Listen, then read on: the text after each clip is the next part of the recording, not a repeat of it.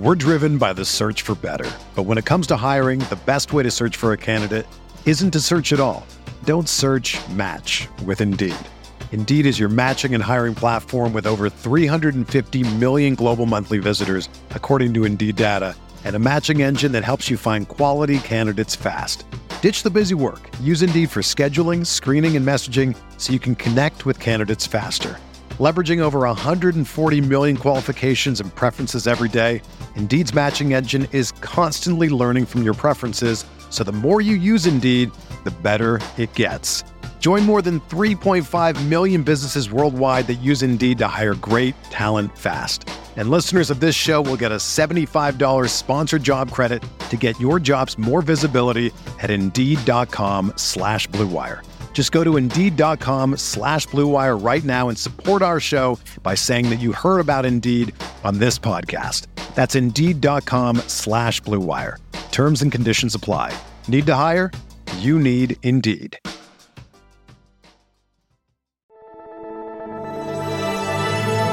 Blue Wire.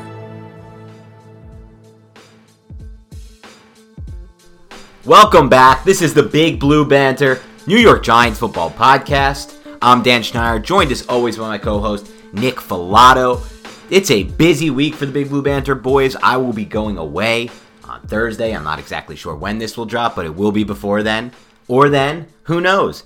It's a time machine. Right now, we're traveling in that. And as Matthew McConaughey once told me, time is a flat circle. But I'll be away for the weekend, for an extended weekend. Nick also will be away, and it's a busy week. Today, actually, the Big Blue Banter boys, we made a mistake. We got a little drunk, and we forgot to take a picture of it. As I say, picture, the correct way to pronounce the word, where you snap a photo. And in the olden days, you had to develop it. We won't get into that. But we headed down to Point Pleasant and had a day at the beach because we were both off from work. Decided to spend some time. We wanted to go to Martel's Tiki Bar, but as a sign of how old we are both getting, we didn't realize that there's something called Martel Mondays down there. And the line was like out the door at 11:30. And as you get older, as you get our age, you just no longer have any interest in waiting on a line, especially one that at the end of it, after spending all that time waiting for it, you have to pay a $20 cover just to get in. And so that didn't happen, but we did get to spend some time down the shore. Always a great time if you live in New Jersey. You should always be spending at least part of your summer down the shore. I didn't get a chance to do it last year during COVID, so I'm happy we finally got to, and I finally got to as well. So that was fun, and on the way back, I had a song stuck in my head, Nick. I want to hear about your beach experience, but we decided, should we go over what we just did? I was debating putting that in the show, by the way, what we just recorded. I mean, I think I deleted it, unfortunately. Or fortunately, for my sake. So you ever get a song stuck in your head, and you just don't know who sings it, and you're trying to figure it out? Well, this is actually, we should be, based on what I'm about to say, but we're not actually sponsored by Google yet. Hint, hint, Google, get on, baby. Give us that ad money. But Google has this new feature where if you're trying to remember a song and you can't remember it, you can go into Google, click this feature like right there on their search bar, and you could literally hum the song into the browser and it will come up, and it works flawlessly for me, Nick. So I'm going to hum it real quick, and then I'm going to sing it so you guys can all get a little experience. I'm going to do a brief thing of how bad my singing voice is, but let's see if anyone could pick it up just from the hum, because Google, if not, then computers are seriously taking over. So it's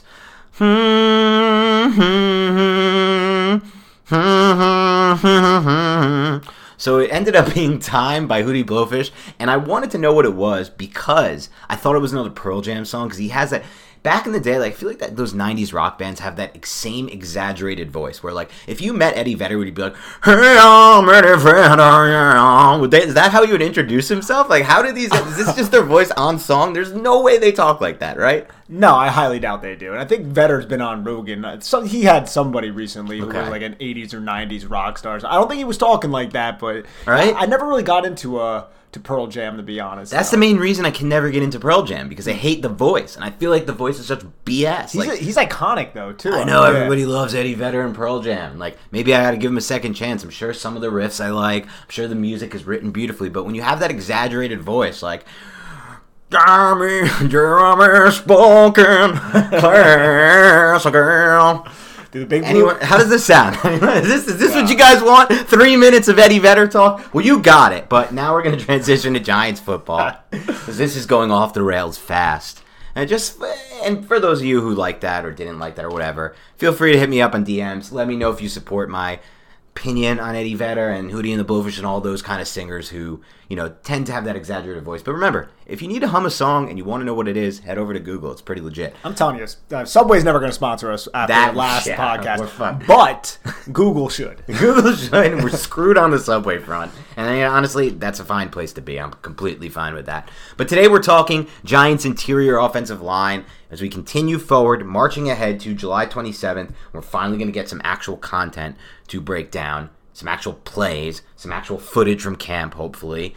Until then, we're breaking down the depth chart, and we did the offensive tackle group. Now we're going to do the interior offensive line group. And I want to start you with this. On our last show for the offensive tackle group, we rated them on a scale of 1 to 10 versus the NFL. We both gave them a 4. We haven't agreed on an exact number in a while, so it felt good. We both gave them a 4. I want to hear, Nick, on a scale of 1 to 10, how would you grade the Giants' interior offensive line? I'm going to say a 2 right now because it's less than the tackles. And I'm not saying that they're going to be the worst interior offensive line in the league, but there's a lot to prove there. You need all 3 of these guys to kind of develop and take that next step. We were pleased with what we saw from Nick Gates. We'll go over it a little bit later, but you still need to see a little bit more consistency from Nick Gates. He wasn't one of the top 15 centers in the league. Neither was either of those guards. Neither of those guys were top 25. Well, you can even say top 40 guards in the league last year. So right. Will Hernandez, COVID kind of cut his season a little bit short. He came back and was used sparingly because of, all the complications he may have faced. And now he has to step up and presumably play right guard. That's a big question mark. So, dude, I got to go with 2. And that doesn't give me it doesn't make me happy to do that. But at the same time, I'm saying that you can easily surpass that if the development happens. And we're not going to find that out until we start seeing some football. Yeah, I think it's a fair assessment when you consider the reality of the situation, which is one of their projected starters was, remember, a 5th-round pick. 5th-round picks are mostly bust in the NFL. He played. I get it. He looked okay to pretty good when he was pulling, I guess. I would say it's more like average. He was not a great power blocker right on down blocks or right on the point of attack, so that wasn't by any means above average. And he was probably one of, if not the single worst, pass-protecting left guard in the NFL in Shane Lemieux. Then you have a guy in Will Hernandez, asked to move positions to right guard. Had a really bad 2020. I think a lot of that was COVID. We'll get into a little bit more of that later. And I'm not going to spoil it before we get to individual breakdowns, before we get to the questions facing position or the bold predictions.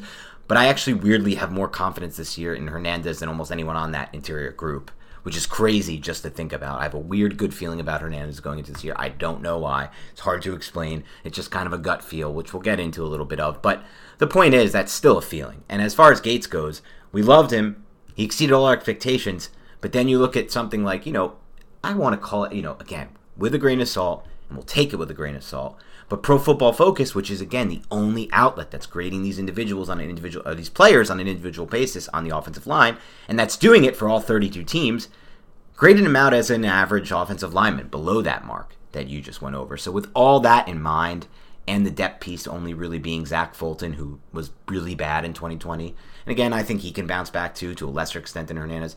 It's not fair to give it any higher than maybe what I'm going to give it, which is based on my weird gut feel for Hernandez having a good year. I'm going to give it a 2.5. Still not great. I'm going to go with the Dave Portnoy scale. We got to give the what do they call it? The points, the decimals. But one bite, everyone knows the rules. Yeah, we're in the same range though. Exactly. We're in the same range though. So it's not a group we can feel too confident about, I don't think, going into this season. Yeah, and I would 100% agree with you. And again, for all the listeners, that does not mean that they can't take the step forward that is necessary for them to become a playoff team. That's well within the reach for them, but they all kind of need to do that. And like you kind of talked about too, Fulton, he's that depth piece. And then you have Jonathan Harrison as well. You have the undrafted guys that they brought in. So Dan is over here coughing his lungs out. You got to ask him if he has COVID. But nope, vaccinated, mother. But at the same time, I can see why we're all hesitant as Giants fans. Yeah, as we should be. Let's get to some individual breakdowns before my lung collapses, and we'll start with the left guard, the projected starting left guard, Shane Lemieux. I have a question for you with Shane Lemieux. Pro Football Focus basically painted a picture of him being the single worst pass protecting guard in the NFL. They also painted a picture of him being a well below average run blocker. So overall, they painted a picture of him the worst or one of the 3 or 4 worst guards in the NFL. Because I always wonder with Pro Football Focus, if they got one grader who's assigned to one player, and I don't know, even though I worked for them for 6 years, I still don't know their process there because I was in the fantasy department and I had nothing to really do with the grades. And so I always wonder, like, is there one guy assigned to Shane Lemieux and he just thinks he's bad and then he kind of gets the bias in his head that this guy's bad, then he sees another game and he gives him these... And again, this is the reason we don't love Pro Football Focus, even though it's the only individual grader, because it just seems like it's too wide of a scale. If you're giving a 0 grade in one game but a 50.7 in another, there shouldn't be... That leaves too much error for variance and error for margin and variance, because... the difference between a 50.7 and a 0.0 grade should be massive. And I doubt it was. If we looked at the All-22, I doubt we look at those two games, whatever they may be, and say Lemieux was definitely 50 points or whatever it may be lower. So my question for you, Nick, before we get into anything with Lemieux is, do you think they were fair on him? In terms of pass protection, he was pretty bad. I'm not gonna lie. I think he was a better run blocker than Pro Football Focus is giving him credit for, and I also think he did a little bit better maybe than what you were saying on those down blocks at the point of attack. I think he is solid in those areas as a run blocker, especially considering the fact that he was a 5th round pick. But you don't want to consider that fact because I don't think that's fair at all to consider. No, because and I draft capital, that. It's not. Yeah. We're not doing. Do we get value? We're doing. Can this guy be a starter? Yes, and I think he showed signs that he could be a starter, especially from that run blocking. And what did we say basically all throughout the end of the season and into the offseason was Shane Lemieux has to improve his pass protection, especially right off the snap. He can't continue to just get beat by quick power moves and just allow just these defensive linemen to just get to the half man quickly and just get around him. Like, he has to be able to position himself in a better manner. He has to be able to handle those quick clubs, those quick swipes, and all these like power moves that we saw that the Tampa Bay Buccaneers kind of employ against him. And that was his first game starting, I want to say, on that Monday night game.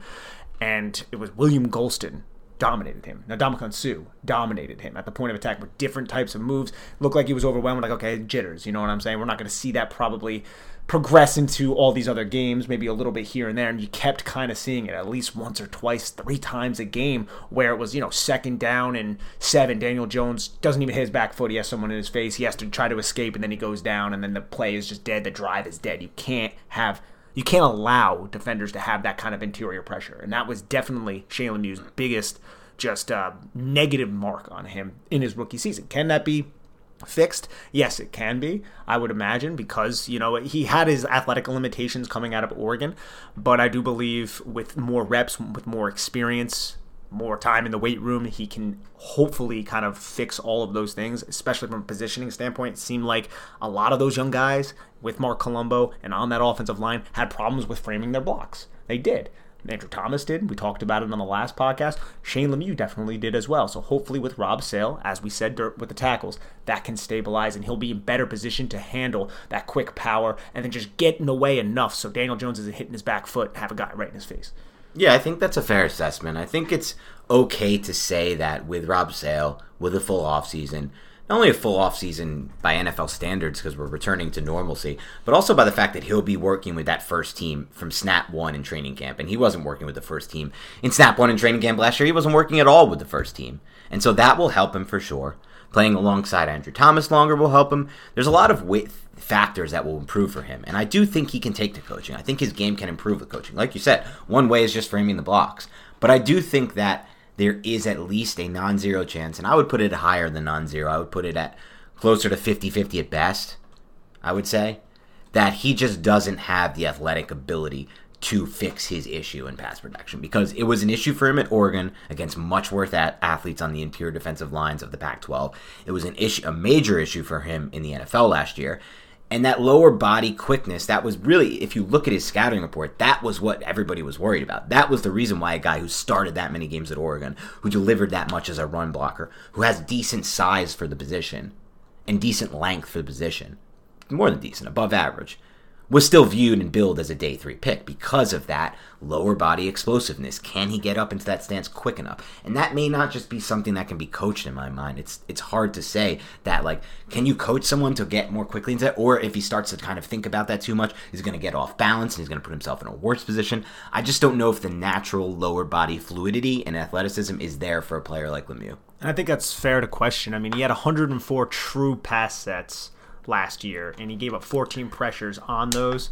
And he had, 299 total pass sets, 25 pressures, which ranked tied for 24th in the league. But again, he only started half the season.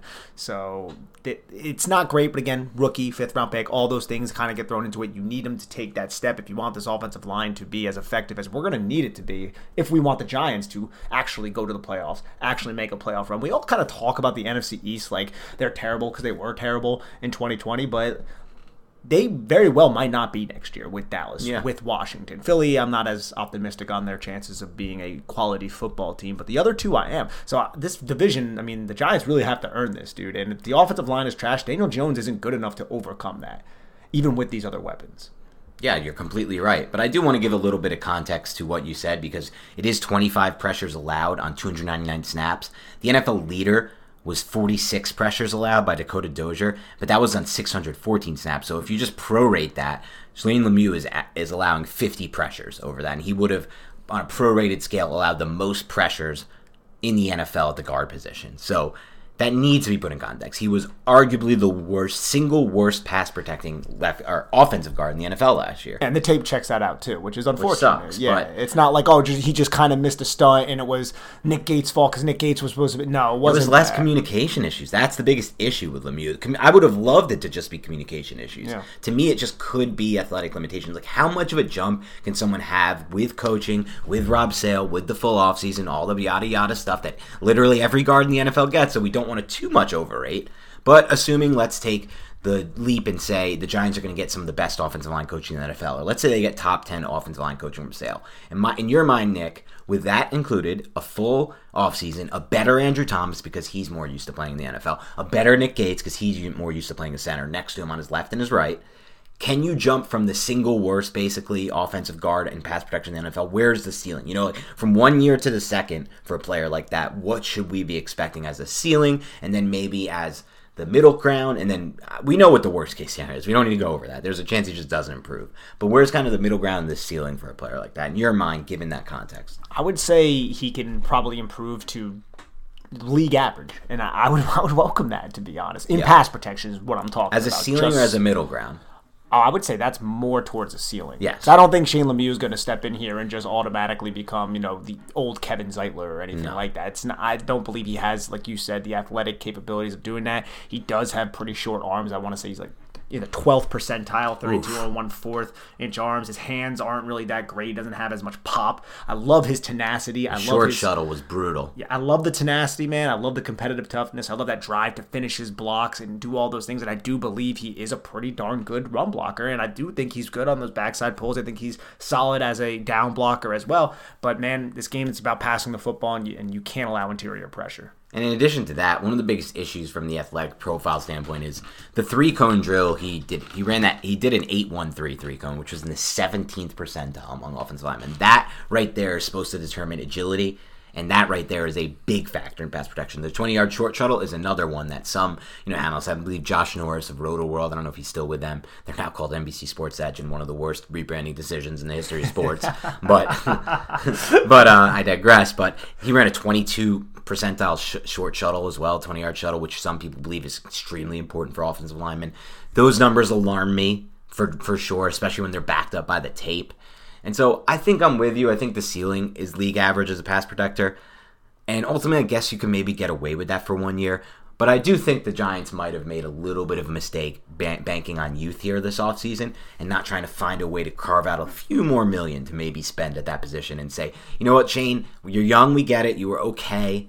But in there, or they don't say it to Shane, maybe they say it to each other in a meeting room. They say, what's the ceiling with Shane? Do we really want to risk this season where we've put all our eggs in this basket with Jones and Golladay and Tony and the defense improving and put it all on a guy who may never improve, to be honest, and ceiling is more like league average? I just feel like it was a little bit of a stretch. I feel like less so that decision with Matt Peart is not as much of a stress because Peart, to me, just has the athleticism. Peart has the profile. Peart was a little bit of a higher draft capital, which is a good thing, but more so he just has the profile to maybe with coaching take a boom, light year type step. I just don't know if I see that light year type step out of Lemieux. No, I would agree with that too, because Peart does have the feed, he has the length, he has everything that you kind of want to build into somebody. Now he just needs to kind of put all that together. Good coaching can help unlock that. Right. When you have limitations, like Shane Lemieux has some limitations, it's going to be harder to unlock just the above average starter you're hoping to get from him. Can he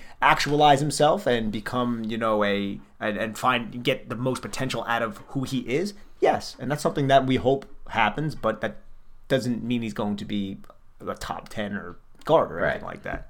And that's all I need him to be. And for those of you who just heard me reference light year step twice and had no clue what I was talking about, just know you're not alone. I have no idea what a light year step is either. I heard myself say it once. Somehow I made the decision to say it again. Light year step is not a thing, but you know what I meant, like a big step forward. No, yeah, we got you. Contextually, yeah. Just use the context. All right, let's move on to the next player on the interior offensive line, Nick Gates. Before you break him down individually from your perspective, Nick, I will ask you this when it comes to Nick Gates.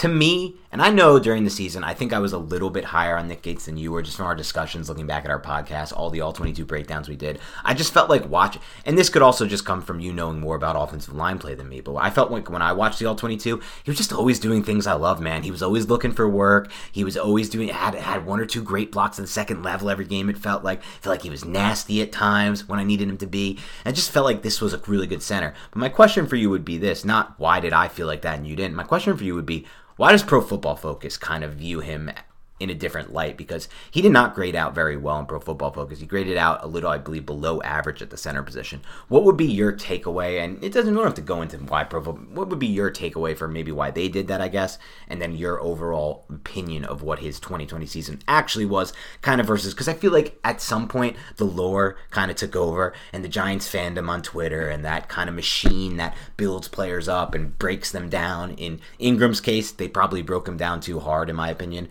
although we didn't think he was that good. But in Gates' case, I think they might have built him up maybe a little bit.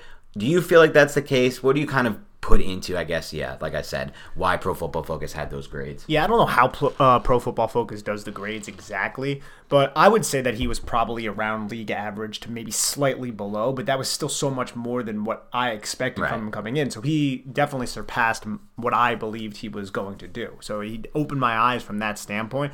But I'd say they were just reps, man. Like, if you go back and you watch Week 6 against Washington, he was getting tossed around by Daron Payne. Okay. Daron Payne owned him at the point of attack. I still think he has those struggles against stronger, just brute strength type of noses and one shades like the Daron Paynes of the world. Not to toot your horn too much, Nick, but that was literally what the point you made before last season. We had this exact conversation about Nick Gates before any games were played, and we knew he was going to be the starting center. This was your concern. Is he going to be strong enough to hold up at the point of attack? Yes, but he showed more strength than I thought, to be honest. I thought he definitely played stronger at the point of attack and a more consistent level than I thought was going to happen. But when he would face top level strength, it was pretty bad. I thought his positioning was solid. I thought when he kicked into space, he had some reps where you're just like, wow, man, this guy can really kick into space. I thought his climbing up to the second level was solid. His mental ability was far better than what I expected it to be. From an undrafted tackle out of Nebraska to move to center, I mean, that's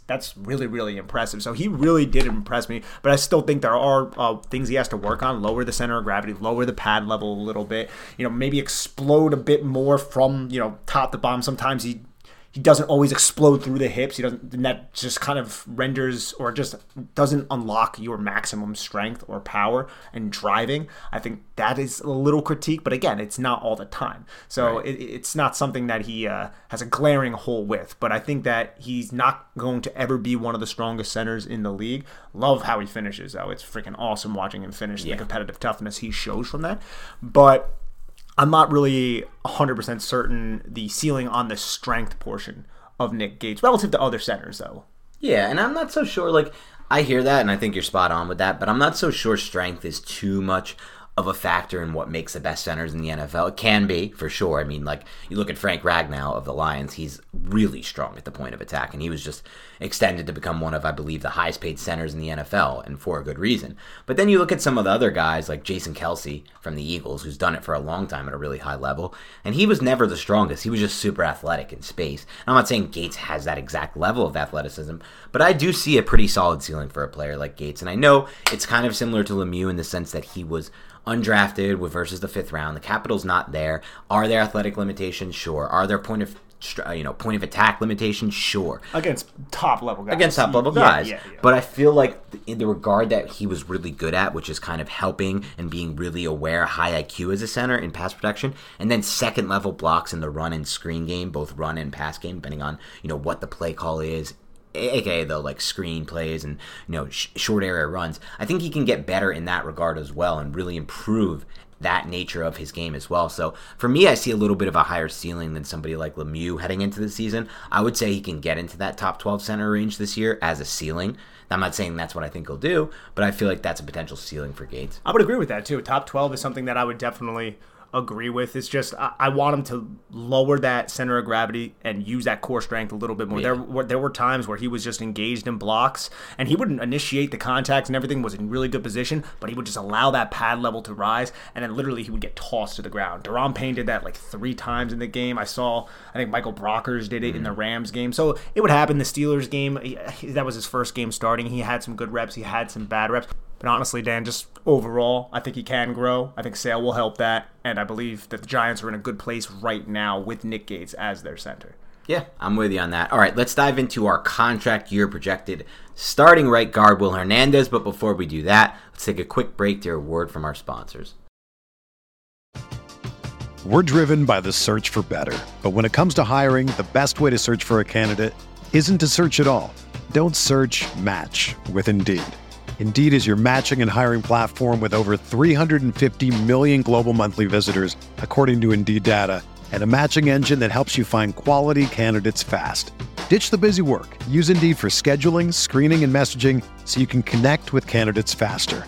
Leveraging over 140 million qualifications and preferences every day, Indeed's matching engine is constantly learning from your preferences, so the more you use Indeed, the better it gets. Join more than 3.5 million businesses worldwide that use Indeed to hire great talent fast. And listeners of this show will get a $75 sponsored job credit to get your jobs more visibility at Indeed.com/Blue Wire. Just go to Indeed.com/Blue Wire right now and support our show by saying that you heard about Indeed on this podcast. That's Indeed.com/Blue Wire. Terms and conditions apply. Need to hire? You need Indeed. When you need mealtime inspiration, it's worth shopping Kroger, where you'll find over 30,000 mouth-watering choices that excite your inner foodie. And no matter what tasty choice you make, you'll enjoy our everyday low prices, plus extra ways to save, like digital coupons worth over $600 each week. You can also save up to $1 off per gallon at the pump with fuel points. More savings and more inspiring flavors make shopping Kroger worth it every time. Kroger, fresh for everyone. Fuel restrictions apply. All right, let's dive into Will Hernandez, Nick. Where do you see Hernandez heading into 2021? As right now, the projected starter going into camp, at a new position, right guard, first time going into a contract season.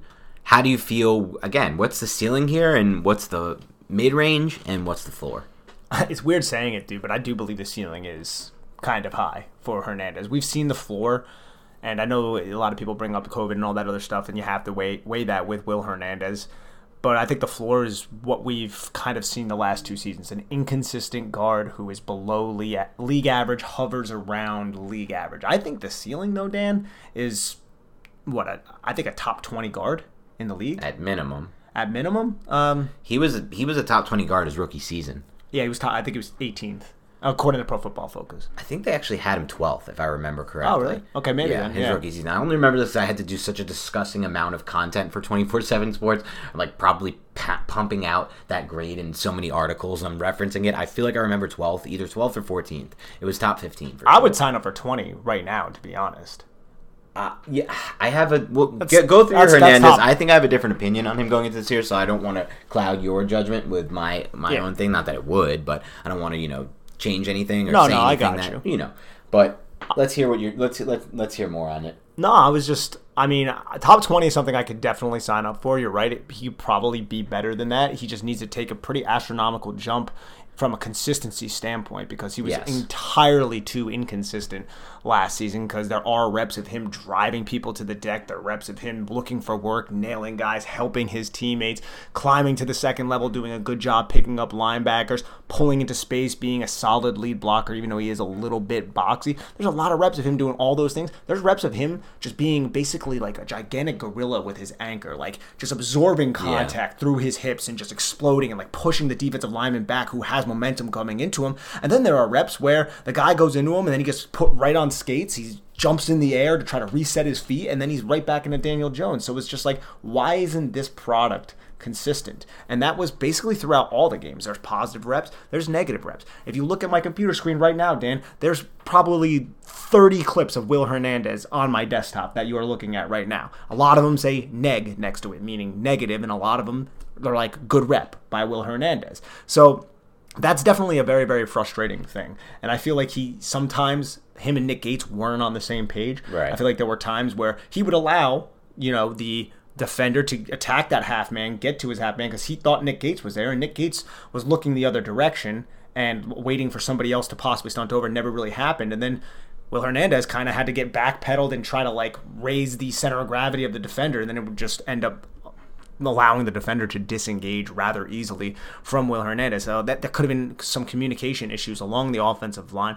Overall, man, I mean, last season, I don't want to say it's a season to throw out, but we expected more from Will Hernandez up to this point. We haven't necessarily received that outside of 2018. I think he can give us that in this season. And you mentioned it a little bit before that you're more optimistic about him than Lemieux and Gates. I think I'm in the same boat with you. Yeah, it's interesting with Hernandez. Here's my whole take on Hernandez. I am going to go ahead and say the Giants are very optimistic about the decision to move him from the left to right side, because I feel like in their playbook, they feel like it will better utilize his skill set. Why? Because they don't really want him pulling in space, and I think he's going to pull a lot less in space on the right side based on what we saw from them last year, because Zeitler did not pull as much as Shane Lemieux pulled, and I don't think that's going to change this year if Hernandez takes over for Zeitler. And why? It's hard to predict, because it seemed like Hernandez would be a good puller, but when you watch him in the pro level, he's too boxy. That's what it is. It's simple as that. He's just very boxy. But at the same time, Nick, I think that boxiness is what really helps him in pass protection. And I think when I watch Will Hernandez, I feel more confident with him in pass protection than any single player on this Giants offensive line. And that's crazy to say, because there were some inconsistent moments last season, which I believe a lot had to do with the COVID issue, and a lot had to do with the fact that he was playing next to Andrew Thomas during the first half before he got COVID, when Thomas was playing at a disastrous level, and then he was playing Nick Gates for the first half of the season before he got COVID, when Nick Gates was still learning the position. But you take out some of those, you add in some of that context, and you still have a guy who gets really quickly into that pass blocking stance and can just stonewall you, and it looks like he's been taking that pass blocking stance, thousands upon thousands of good reps there. And I know it's not always there. I know it's inconsistent. But during that rookie 2018 season, he flashed a level of offensive line play that not a single person projected to start for the Giants on the offensive line this season flashed. Andrew Thomas at no point flashed that level of upside. Not upside, but flashed that level of performance and production. Matt Parrott didn't have many reps, but didn't flash that. Nick Gates did not flash that. Shane Lemieux did not flash that. So he still has flashed that production ceiling that on the field, I know it was all the way back in 2018, but on the field was at a higher level than anything they have right now. And I still feel like the floor is a little bit higher too, because he's not going to be asked to pull as much. He's going to be fully recovered off of COVID. He worked on getting his body down, I believe, 20 pounds in the offseason, which is only going to help him. He didn't look like he was in his best shape last season, even before the COVID. And obviously the COVID offseason also impacted him, because he couldn't work out normally in gyms, Everything was different last March, right? Last April. Hernandez maybe didn't train the way he should have or wanted to for the season and get in the shape he wanted to be for that week 1 game in the season. And so I think all of that is fixable. But from a raw standpoint, the things that aren't fixable, things that you can't coach or you can't train to get better at, he has better than a lot of players on this Giants roster. And I think the move to right guard is going to help him. And I really feel confident about Hernandez coming into this season. I think that's an excellent take to be honest. You want to know one of the most underrated qualities about Will Hernandez is his ability to unlock his hips and recover if he is beaten pass protection or if a stunt does get by him. He's so fluid with his hips. And this is something I saw at the Senior Bowl back in 2018. I remember watching O-line, D-line drills, and I remember exactly where I was sitting. I was looking down. I was like, damn, Will Hernandez has some good hips. And it's you still saw it on tape this year against the Rams. You saw it against Washington in Week 6. There were plenty of times where a stunt would fool Andrew Thomas, and Will Hernandez had to make sure that transition with Andrew Thomas was clean, and then he's peeking. He's doing this, man. He has his hands to his left, and he's peeking to his right, and then he just unlocks his hips while his hips are facing left quickly, unlocks his hips, puts his foot in the ground, and he's able to just get enough of the defender to kind of shove him into Nick Gates, and that allows Daniel Jones to, step back and reset his feet to fire the football. That happened a lot, bro. Yep. So that is something that I'm really excited about. But yeah, I'm probably it's so crazy how this is like cyclical, man, and it comes back. But I'm probably highest on Will Hernandez out of these interior guys, like you said. Out of interior guys, for me, it's for sure. I think he's the highest ceiling guy, and I don't think the floor is as low as it seems because of 2020. So I'm just throwing that season out, man. I don't think he was prepared for it in the best shape, and I think COVID really impacted him. And again, I actually feel like it's surprising because we didn't expect this to be the case, but I think he's going to be a better player on the right side than the left side if he's not asked to pull as much. He's just not, for some odd reason, he's not a good pulling guard.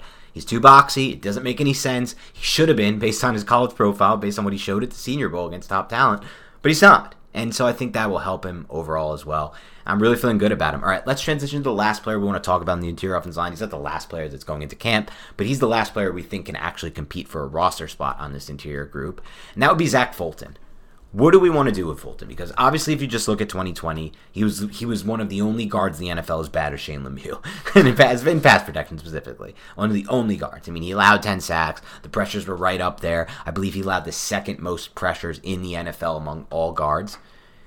But in the years before that, he was an average to above average quality offensive guard. So I know the Giants feel like they bought low here. I know they feel like they're getting an edge on the rest of the NFL because they're going to be like, we can not throw out 2020, but again, this is that COVID season. They couldn't prepare the same way, and maybe that impacted them. It was a weird season for the Texans as well. Where do you make of Fulton? Is he a good depth piece for the Giants, or is he somebody who you think is just kind of going to continue on this trend that he showed in 2020, where he's just a really bad guard, to be honest? I mean, the Texans' entire organization was just a mess, as we've kind of learned. So you can kind of weigh that in, but I don't want to rely on Zach Fulton. Similar to I don't want to rely on Nate Solder. We hope Shane Lemieux and Will Hernandez are solid in place and they stay healthy. But if he is thrusted into the lineup, I mean, he's going to have to play better than what happened in 2020. I mean, I remember when the Giants signed him, I dove into his film, man, and he was just out of position, always lunging, high pad level, bad hand placement,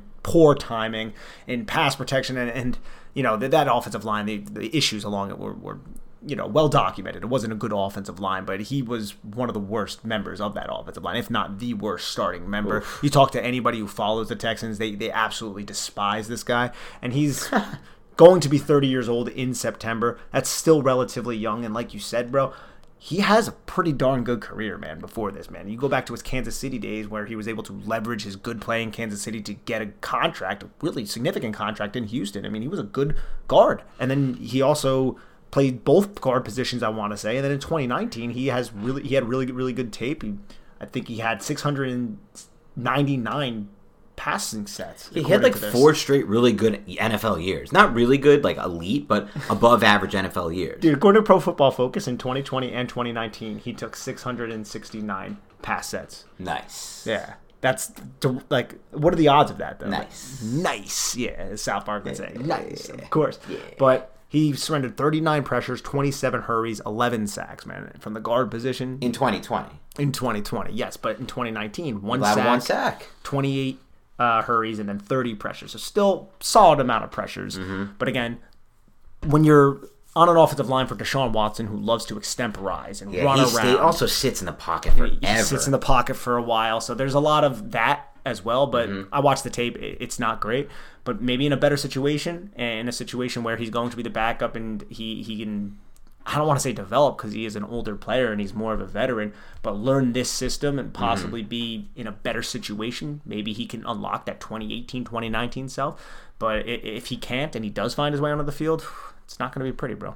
It won't be pretty, but I still think I'm a little more confident in Fulton than I was before we went into this, because just diving a little deeper before the show, he really was a pretty strong to above average player for a 4 straight year span, including as recently as 2019. And I do believe in this COVID season excuse. I really do. I don't think these guys were able to train the same way they were used to.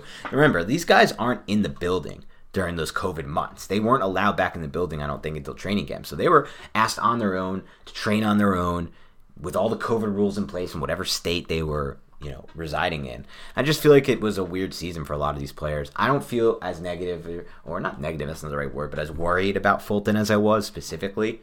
And again, I don't think there's just good guard depth to be found anywhere on free agency anyway. He's also a center too. So. Yeah, and he can play center if they need him to. Hopefully they won't, because we like Gates there, but I feel okay about that. All right, let's wrap up with Jonathan Harrison, Kyle Murphy, Brett Heggie, Jake Burton, Chad Slade, anything there. I don't think any of these guys really have any real shot to make the roster. I think the Giants will go with 1 fewer lineman.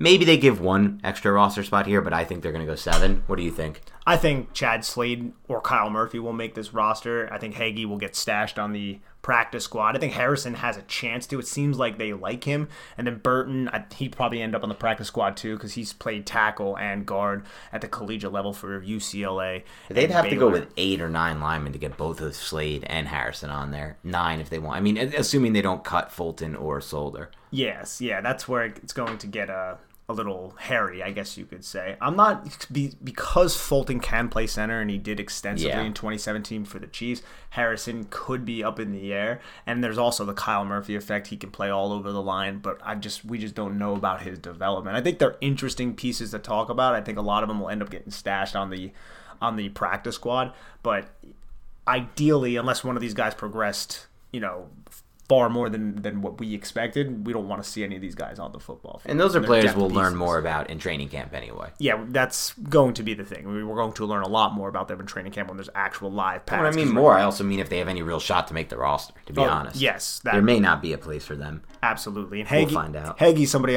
watching a lot of Kadarius Toney film, you see him. Yeah. And I don't see the strength there too much, but he's just that veteran guy, smart guy, always in the right position, picking up stones, mental processing, that kind of hard-nosed, tough, grit type of center player.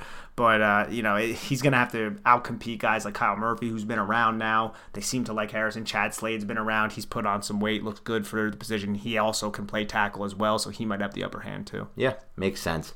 All right, let's get into some questions facing the position. I'll start with this one, Nick. Give me a 1 to 10 scale. Hernandez is signed to a second. Will Hernandez is signed to a second contract with the Giants? 1 to 10 scale. Okay, I'm gonna say in this situation, the Giants make the playoffs. Dave Gettleman is retained, and Will Hernandez is signed. I'm gonna give it a 6, and I think it's going to be a little bit of a cheaper deal, backloaded, because the Giants are in cap hell in 2022. Yeah, I don't think they're in. I know Kevin Abrams mentioned that, or it's kind of been talked about that he mentioned that. Looking at their cap situation, I don't think they're in cap hell. They won't be in an actual cap hell until if they re-sign Daniel Jones and Saquon Barkley. That will put them in legitimate cap hell. Then they won't have contract. Then they'll have to start cutting players once they re-sign both of those players. If they re-sign both of those players, big if too. Big if. It should be a big if. It better be a big if you're doing things right, and if you're not falling in love with the guys who Dave Gettleman, we already know, loves both individually and to massive extent. But they won't really be in cap hell yet from that standpoint, but I'm going to go with a 3.5. This is just my prediction. I don't think they'll re-sign him, but I think he'll have such a good year that they can't re-sign him, if that makes sense. I think Hernandez is going to be the highest graded Giants offensive lineman according to Pro Football Focus. He's going to get a lot of fanfare. I think people are going to be talking about how good of a bounce back season he had, how strong he was, how stout he was, how consistent he was. I think he'll play himself out because there are so many offensive line needy teams in free agency, and he's still so young, and he still has that awesome draft billing, and people still are going to go back to their scouting reports from the year he was drafted in 2018 and say, we had a really high grade on Will Hernandez. I know he only had his one good season as a rookie, and he had this amazing season in 2021. This is assuming what I'm thinking, which is that I'll have a really good bounce back season. And they're going to say, we don't care about those in-between years. We know that for our system, he's young enough, we feel like we can bank on him, and he's going to get a big offer the Giants can't afford. So I would put it low, but it's a good thing. It's a good and bad thing. It's bittersweet because I think it's going to be because of how good of a season he's going to have. Absolutely, and I would sign up for that really good season, and he could realistically play himself out of the Giants. But if he has I don't want to say mediocre, but if he has an average season, I could see him possibly being retained. But on a 1-year deal, I can see it, but anything else, he's too young. There's also the franchise tag, too, which is No. They can't afford to franchise tag him. Yeah, no? No, they're going to not be in a cap situation unless and if he's that good, he won't be. If he's not that good, he doesn't deserve the franchise tag. Yeah, it depends if he was average or whatnot. I'm just trying to look forward to this guard position. Like, what are they going to do after this season? They're going to have to keep drafting Especially him. if Shane Lemieux isn't not good. Yeah, that's going to be an horrendous situation. They'll have to keep drafting him, and they'll have to sign some guys like the Steelers just did with Trey Turner, somebody like that, or a little lower level fill-in veteran stopgap. And you could get stopgaps at interior defensive line. You can get stopgaps at interior offensive line. It may not be what you want. Personally, I'm not a believer in that. I think you should be looking to upgrade all 5 positions of the offensive line at all times, and you should not be looking for stopgaps too often. But in their situation, with how much they have of strength at all other spots in the roster, with the exception of maybe quarterback, and at this point it's inside linebacker, quarterback, that's about it, and the offensive line, I'd be okay with a stopgap guy, a veteran, if someone gets cut next offseason or if someone's a free agent and wants to sign a 1 or 2 year deal to come to, let's say the Giants are a playoff team and they can't afford Will Hernandez, something like that. But, they look like a potential playoff contender for 2022. Some veteran may sign a 1 year deal for a decent price. You don't know. It's possible. They definitely could. I mean, I think it's going to be, maybe a little bit difficult to sign him to that longer deal with Daniel Jones, Saquon Barkley, with their contracts pending, especially if both of those guys end up balling out this year. Dave Gettleman selected both of them, and it could be that, both of them get retained if they can prove to live up to the billing that they were drafted, especially Daniel Jones, a 6th overall freaking pick. Yeah. I would love for him to take that step forward, but we're going to have to wait and see if that actually materializes. But no, man, Will Hernandez... I do want to be on the record as just saying, and I know you don't disagree with this, but I want to be on the record as... And if you disagree with this, I would like you to say it, actually, by the way. But otherwise, I want to be on the record that Big Blue Banter, at least Dan Schneider, Big Blue Banter, thinks under no scenario, even if he has 1,700 yards or 2,000 total yards, should Saquon... Is it a plus EV move for the roster building of this franchise to re-sign Saquon Barkley and make him the highest paid running back in NFL history? Under no scenario is that a good roster building move. I don't want that either, especially with all the young talent the Giants have at this moment. That's definitely not something. It would be a devastating move for their roster. But that essentially says you get 2 more years with Saquon Barkley, 3 if you use the franchise tag on him, but if you're going to franchise him and then not pay him, it's going to be like a Washington football team situation with Kirk Cousins. I like that. I think that's maybe the best way to play it. That's going to have to be the move, because if it's not, Dan, then that was a horrendous pick, because he basically had 2 seasons ruined. It was a bad pick regardless. It's never going to be a good pick. There's no way to talk it into a good pick. We know that. And we love Saquon, too. That's like the shit. It has nothing to do with the player or the person. It's all the other factors. We've already gone over that. We don't need to go back into that, but I think that would be the best move, to Kirk Cousins him, 2-year franchise tag back-to-back. I don't think he'll accept that, though. I don't think that's how it's going to go. Nor should he, probably. In his mind, if he ends up playing to his potential. As a running back, he shouldn't, because you only have so many years. But that's all question for later. We don't need to tackle that one now, thankfully. What are some other burning questions that you may have facing the position that you wanted to uncover? If an injury happens to this interior offensive line, there's a lot of versatile players who can fill many positions. We talked about Chad Slade, we talked about Zach Fulton, Kyle Murphy. In your mind, who would be the best player to step up if they can live up to their potential? At any position or a specific position? Let's say one of the guards go down. I really do think it's Fulton. I've talked myself into Fulton. I don't know if that's a good thing or a bad thing, but I've talked myself into him just looking at how consistent he was before 2020. I think it's possible he just took a step back. He wasn't in the best shape. There were things going on with the Texans. And I still feel like out of all the other options, Kyle Murphy, who just may not ever be NFL ready. Yeah, Brett Hager, you said, was a savvy player, but may not ever be NFL ready. And he's more like, he played guard in his junior season, but it wasn't great. And then he went to the center senior season, and it was a little. They don't really have any depth at guard. No. Or Jonathan Harrison, I guess. For me, it would be Murphy. Yeah. If they can live up to their potential. And if Kyle Murphy can do that, then you can let Will Hernandez walk. It's a big jump, though, man. Oh, it is a big jump. Where absolutely. He played a year off. So for what would happen if that were to happen? He would have to play. Rhode Island. Yeah, what level was that? That's 2, FCS, right? Or it's FCS. Yeah. So you go from FCS to taking a full year off and getting minimal reps, just dumb practice squad reps that doesn't really actually help you at all. In my mind, you're not really hitting. It's not really that helpful. Getting good coaching, you have 2 off seasons of NFL coaching, whatever, strength and conditioning program, and then stepping on an NFL field against guys like Daron Payne. I'm not saying that it's scary, plausible. I'm saying that if one of these guys can live up to their potential, I would like it to be someone like a Kyle Murphy because he's young. The ceiling is there. And the ceiling is there. Sure, I think you're spot on. He's the highest ceiling guy. I think ultimately the best move would be try out Fulton. If he doesn't work, panic, go to the wire. No, none of the guys in this roster, panic wire. Because there's going to be someone capable out there. Veteran, maybe he's on the couch, whatever it may be. We'll talk about a few guys later. There's some questions about some of those guys. But in the end, like, you can probably pick up a guard somewhere that's going to be better than these guys if Fulton fails. But yeah, it's not a pretty thing. Like, the Giants really cannot afford any injuries on this offensive line whatsoever. They do not have depth anywhere. No, they do not. And that's a very scary thing. We've been talking about it the entire offseason because you got all these shiny toys, but you're going to need to be able, in order to use them, you need that offensive line. Yep.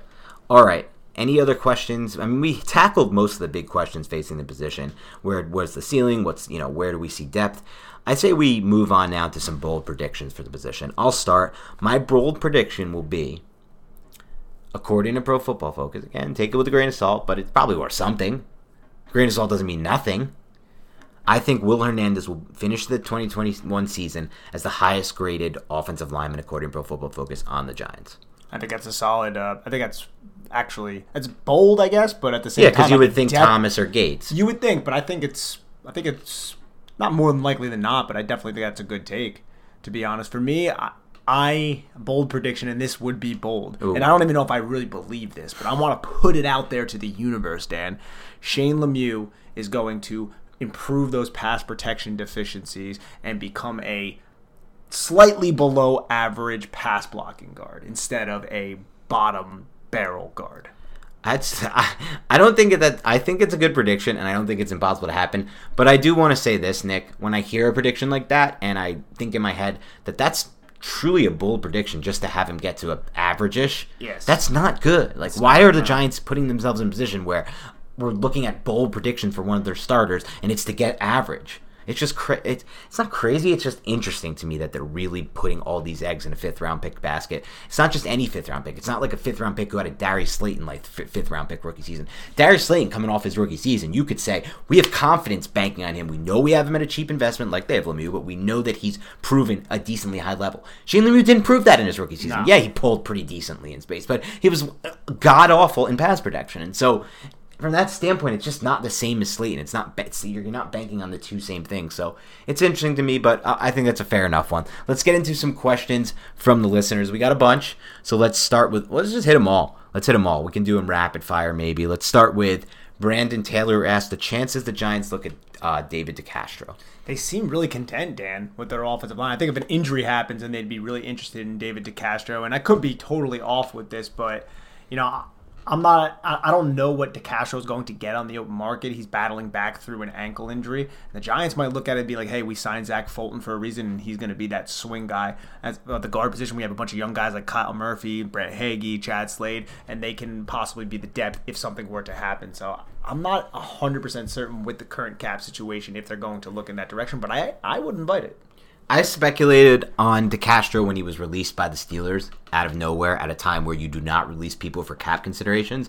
And I think that I'm going to continue forward with the speculation because I got a DM from somebody who covered the Steelers, and he said, look, the reason why I stumbled into your tweet, and I wanted to give you some insight on this, the DeCastro thing is that the Steelers don't think that he's done, and you're going to probably hear an announcement very soon that he's retiring from football. Okay. And that made total sense to me. You don't just cut David DeCastro out of nowhere in June for no cap savings to add a guy like Trey Turner who's been god-awful for 2 years now.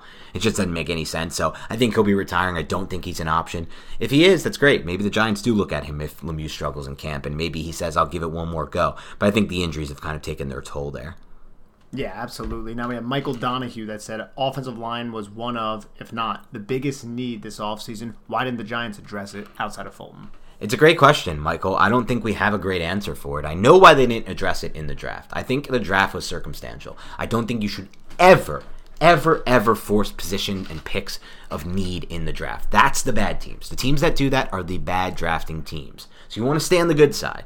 And in the first round, they didn't want to part of the thing here was that they're really banking on their young talent in Shane Lemieux and Matt Parrott. So they didn't want to draft over Matt Parrott specifically, and they had the chance with Rashawn Slater. But when you get to rounds 2 or 3, I don't think they should have taken a single offensive lineman over Azeez Ojulari. And honestly, looking at the next round, I don't think they should have taken a single offensive lineman over Aaron Robinson. Then you get to 4th round range, and maybe you can find like a Shane Lemieux type, but you're not going to get too much better than that anyway. So I don't really think they missed anything there. And personally, I'd rather have Ellerson Smith with all the upside that comes with him than one of those offensive linemen that was sitting on the board there at 4.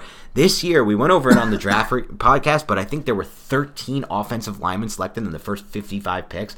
That is not common. That was a bit abnormal, and it made it much more difficult for the Giants to find them in the draft. Now, why didn't they do anything in free agency? With the exception of cutting their best offensive lineman, arguably, from last year, certainly their most consistent in Kevin Zeitler for cap space reasons.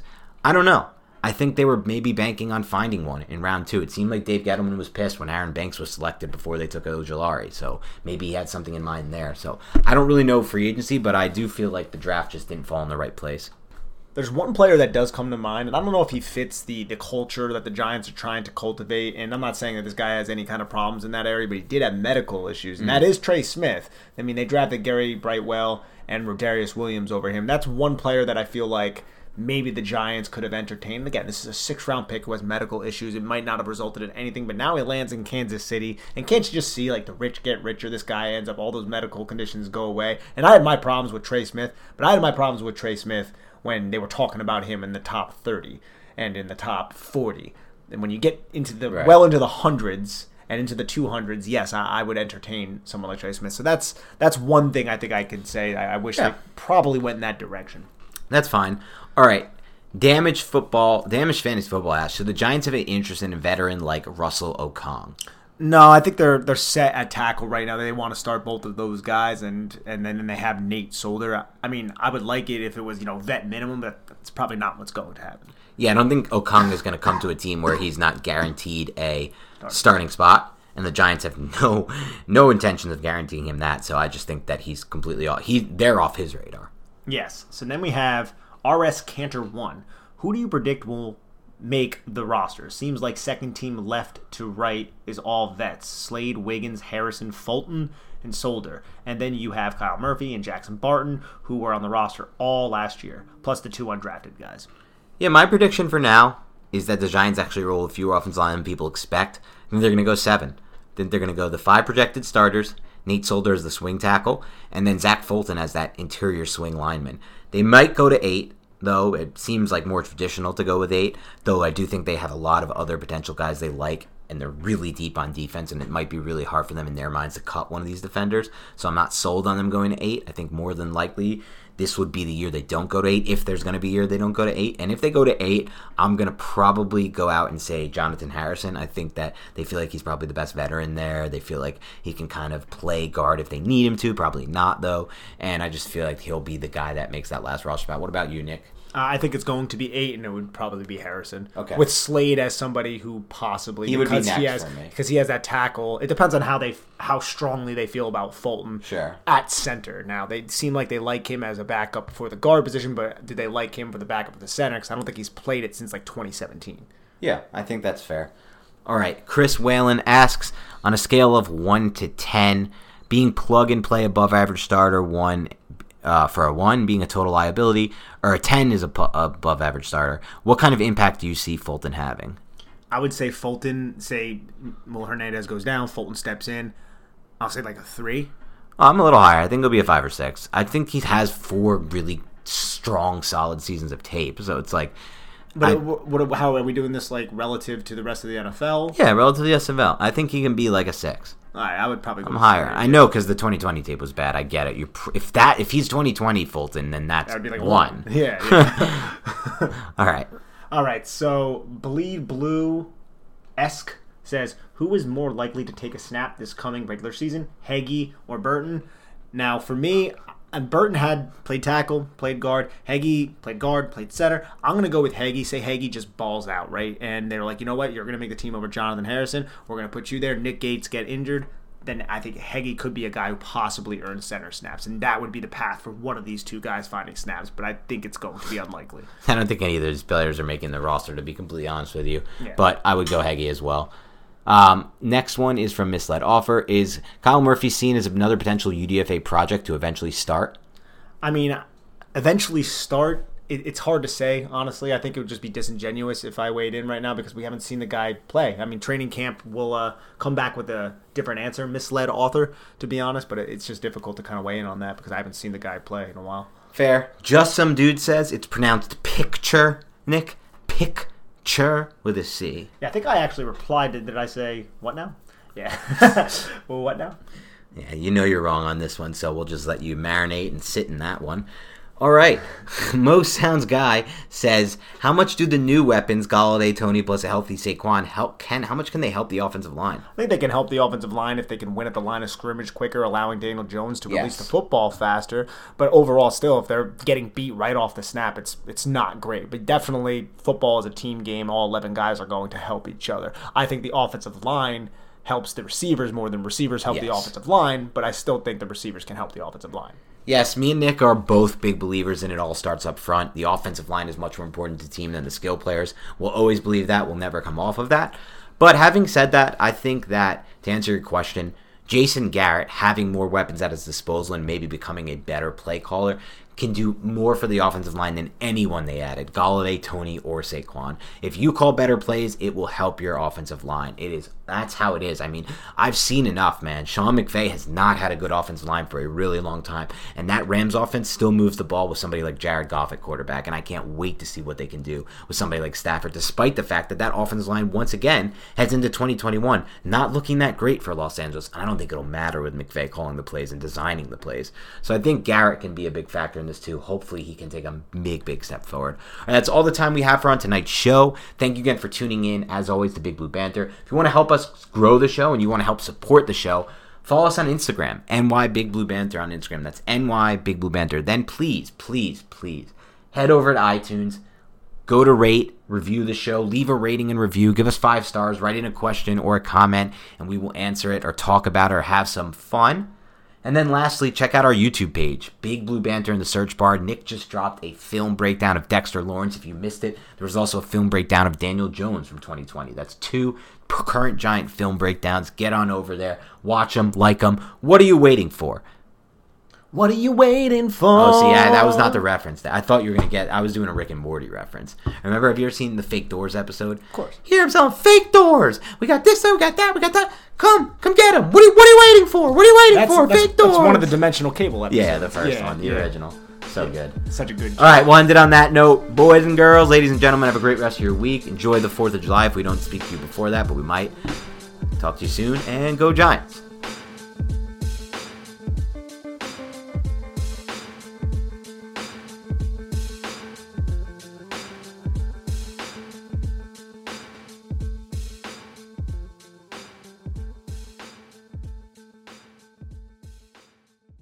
Everyone is talking about magnesium. It's all you hear about. But why? What do we know about magnesium? Well, magnesium is the #1 mineral that 75% of Americans are deficient in. If you are a woman over 35, magnesium will help you rediscover balance, energy, and vitality. Magnesium supports more than 300 enzymatic reactions in your body, including those involved in hormonal balance. From functional medicine doctors to mental well-being and female hormone experts, we all know that magnesium is the one mineral to improve all aspects of well-being and health. But which one? Magnesium Breakthrough from Bioptimizers, the trusted choice recommended by leading experts with 7 best-absorbed forms of magnesium to ensure your body receives the support it needs for overall well-being. Go to bioptimizers.com/balance today and use code BALANCE10 for 10% off. Support your journey to wellness at bioptimizers.com/balance.